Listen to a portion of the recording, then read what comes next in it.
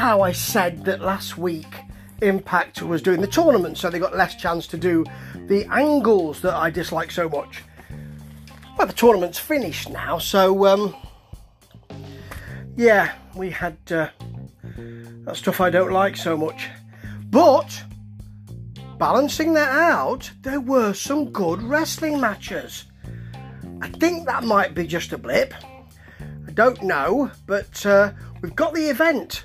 Is it called Under Siege? Isn't that a Steven Seagal movie? I Also Cook. I think it is. But anyway, that's coming up, isn't it? On the app, which I don't have anymore because they decided to ignore me, so I cancelled and they want me back, but they're not going to get me. No.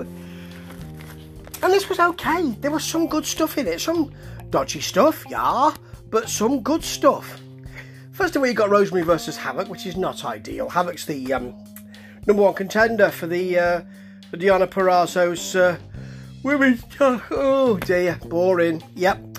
There's a very big Havoc camel clutch, and at one point Rosemary tries to lift her for a suplex. It's a spot. She's big Havoc, you know. She's powerful, and she can't lift her, but she kind of just sort of, I don't know, drops her and falls on her. It's not ideal, really. Then she hits a spear for a 2 count, but Havoc comes back with a pile driver. Or rather, the pile driver comes through with a Havoc. Either way, for the pin, because it didn't really matter. It was short, it wasn't bad, it wasn't necessary. This really was. It's a 1, 2, 3, 4, 5, yeah, 6, no, it's never 7. 1, 2, 3, 4, oh, 6, yes, 6. 6-man scramble for the number one contendership for the X Division Championship, which is Josh Alexander's, isn't it? Oh, anyway, this was a bit, I wasn't really sure about this because what we got first was P.T. Williams came in first. I'm delighted to see P.T.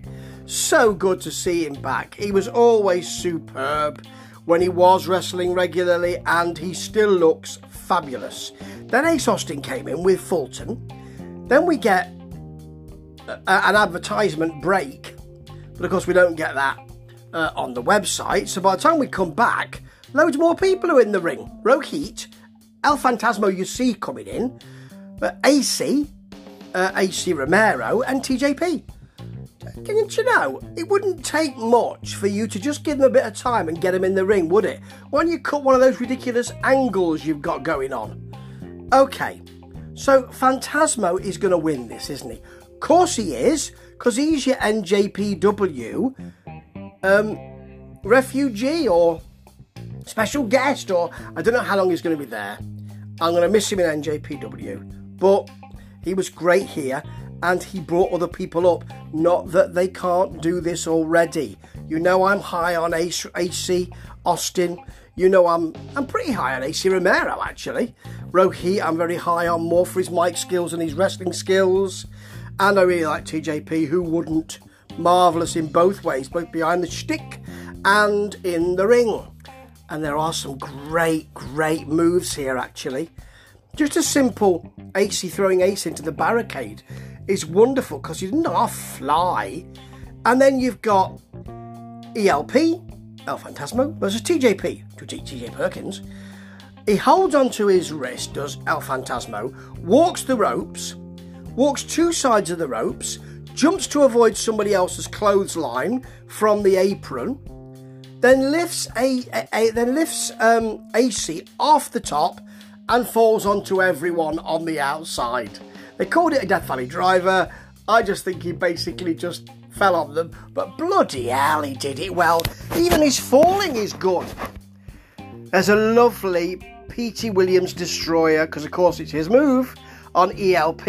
That was saved by someone else, and a great Ace leg slingshot, a slingshot leg drop, which was really nice to see. And then ELP won it with a kind of butterfly face plant for the win. And actually, I could have done with 10 minutes more of this, because they can all do it really well. They all had a really good go. It meant something, and some of the action was stupendous. But no, we have to go to an angle with Susan and Kimberly in Scott D'Amore's office. Not a week goes by without Scott D'Amore having to get his big face on our TV screen.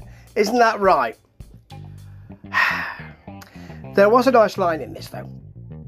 Susan wants a match at Under Siege, and Scott D'Amore says, if I give you that match, does that mean you leave? Then we all win. That was really good, actually. Very nice. Oh, hey, Violent by Design, EY's telling us that they're crap. They failed and failed again. Certainly failed to get over. And he's telling us that that means that there will be a new plan. It's a restructure. Everything will be new. He's going to flatten out the management side of things. And there won't be any new money or anything new that's any good. But it will be a restructure. I really dislike Violent by Design. What's the point of them? Wasn't Morrissey supposed to be part of Violent by Design? Where is he? He's not anywhere to be seen in this vignette. Oh, God. I mean, I thought it might have gone, but it's back. It's Swingers Palace. And after last week, Alicia saying, I'll do anything to stay in Swingers Palace. I've spent all my money gambling. He says there might be a job for you. Yes, she's dressed as a swingerella now. Yeah, because it's really funny to put women in costumes, ain't it? A bit like Addicted to Love, which is what Swinger mentions because he's a child of the 80s, even though I think that was in the early 90s, wasn't it? Anyway, that's not ideal, and I wish they would stop doing it. The usual thing happens, really. TJP comes in to say, I'm paying for a bet I didn't win. Yeah, because that's your money you've lost. Because it's all so funny, isn't it, gambling? Then Austin and Fulton coming in. We're going to win the tag team titles. And then a lot of other people who are going to do the tag team titles. They seem to be everybody who's just been in the six-way scramble for the X Division Championship. So now you're doing double duty. You have to be in the X Division to be in the tag team title hunt as well. It's nonsense. There's quite a lot of pushing in the room, as usual. Swinger mentions going to D'Amore. I think he calls him a big fat tunny, which I think it's insider, but I found it quite funny. The vignette itself, though, very, very poor. And not many of these have been any good whatsoever. And it means more work for John E. Bravo. For that reason alone, it should be cancelled. OK, Sam Beale versus Mac. They're giving Sam Beale a chance. He is green, but as Striker tells us, that means he's growing. Yeah, well, so does Japanese Knotweed, but let's see what happens with him. He's fighting Willie Mack. There isn't very much here. Willie Mack tends to dominate him, including a huge clothesline and a throw-up with a forearm for the pin. It wasn't bad. It was energetic work. Here comes Morrissey. He's coming to attack Mack. And if a double-decker bus kills the both of them, boom! Yeah, that's what happened. Now we've got All About Me. Yeah, that was something I thought they'd forgotten after doing 1 week. They decided to bring it back. I thought they'd put it out of its misery, but no, it's still here. It's back again, like tuberculosis. But actually this week it wasn't as bad as it could be. Taylor Wilde comes in, does the thing about, you're going to interview me. She does the usual thing about not being friends. But actually, Tennille and Caleb with a K are meshing together. And their interplay, as far as the catchphrases of social media, hashtag embarrassed, and all that kind of stuff, it works really well. They work well together. It's quick cutting, and I thought it was all right, much against my better judgment. OK, let's have another wrestling match, even if it has to be Anderson, that's Machine Gun Carl Anderson, with all the others, and Finlay with Juice and Eddie Edwards, because I think they're going to fight at the Under Siege event. I also cook. It's a bit messy, but there is a reason why it's a bit messy. There's loads of people around the ring, they're all getting involved, everyone's tempers are flaring, and in the end Finlay gets an Indian deathlock variation, and Omega comes in to smack him up, so there's a DQ. You'd expect that, wouldn't you? What I'd also expect is Brian Myers to make me really, really tired. He's fighting Crazy Steve here.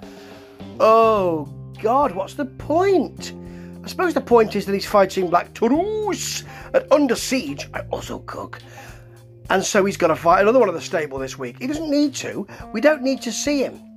He's dressed in some kind of grey rubber suit, it looks like. Is it pleather?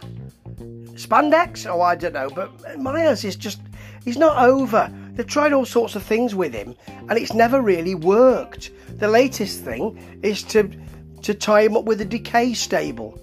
I mean, Myers wins, as he normally does, you know, with contentious stuff like, not just a foot on the ropes this time, but with a hand on the ropes as well, you know, to get extra leverage. It's a bore. I understand James Storm has gone indefinitely after being beaten up by Moose. Maybe he's now done with the company. Maybe he's going to go on to, well, you couldn't go on to lower depths. Maybe he's going to go on to higher heights. Anyway, he's gone indefinitely, so I expect him to come back next week. Well, maybe at the event under. Maybe that one. Okay, and the main event was okay. It was all right. It was Matt Cardona, who's done nothing since he came here, versus Trey, who they're pushing, of course, and I like Trey, and Sabin versus Moose and Chris Bay, who's marvellous and should be given more of a chance, and Sami Callihan.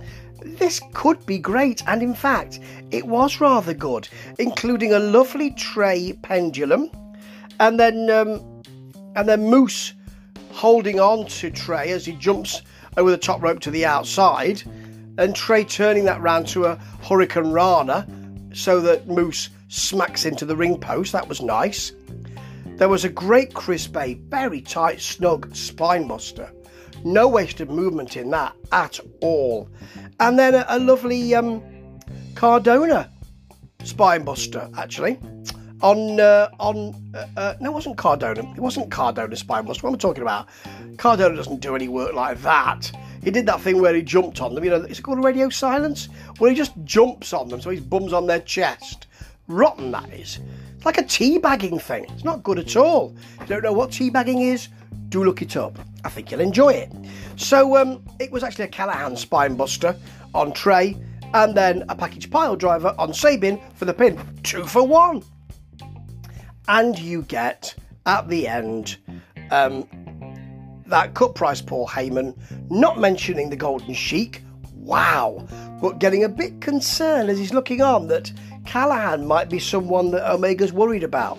Yeah, try and give us some interest for Under Siege, apart from somebody who also cooks. Try and give us some interest. It is next week. This was, well, no, it's in 3 days. This was the go-home show.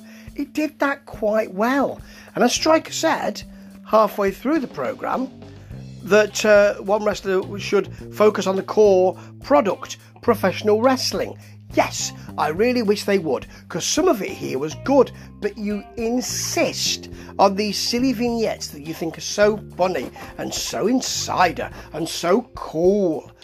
They're not. They're just badly thought out, badly thought through, badly realised pieces that make you really wish you could have a match with Brian Myers. And if you're wishing for a match with him to come earlier, then it's not good, is it? 4 out of 5 this week, though, because some of those matches were good. It's only a blip, though. Ta-ta.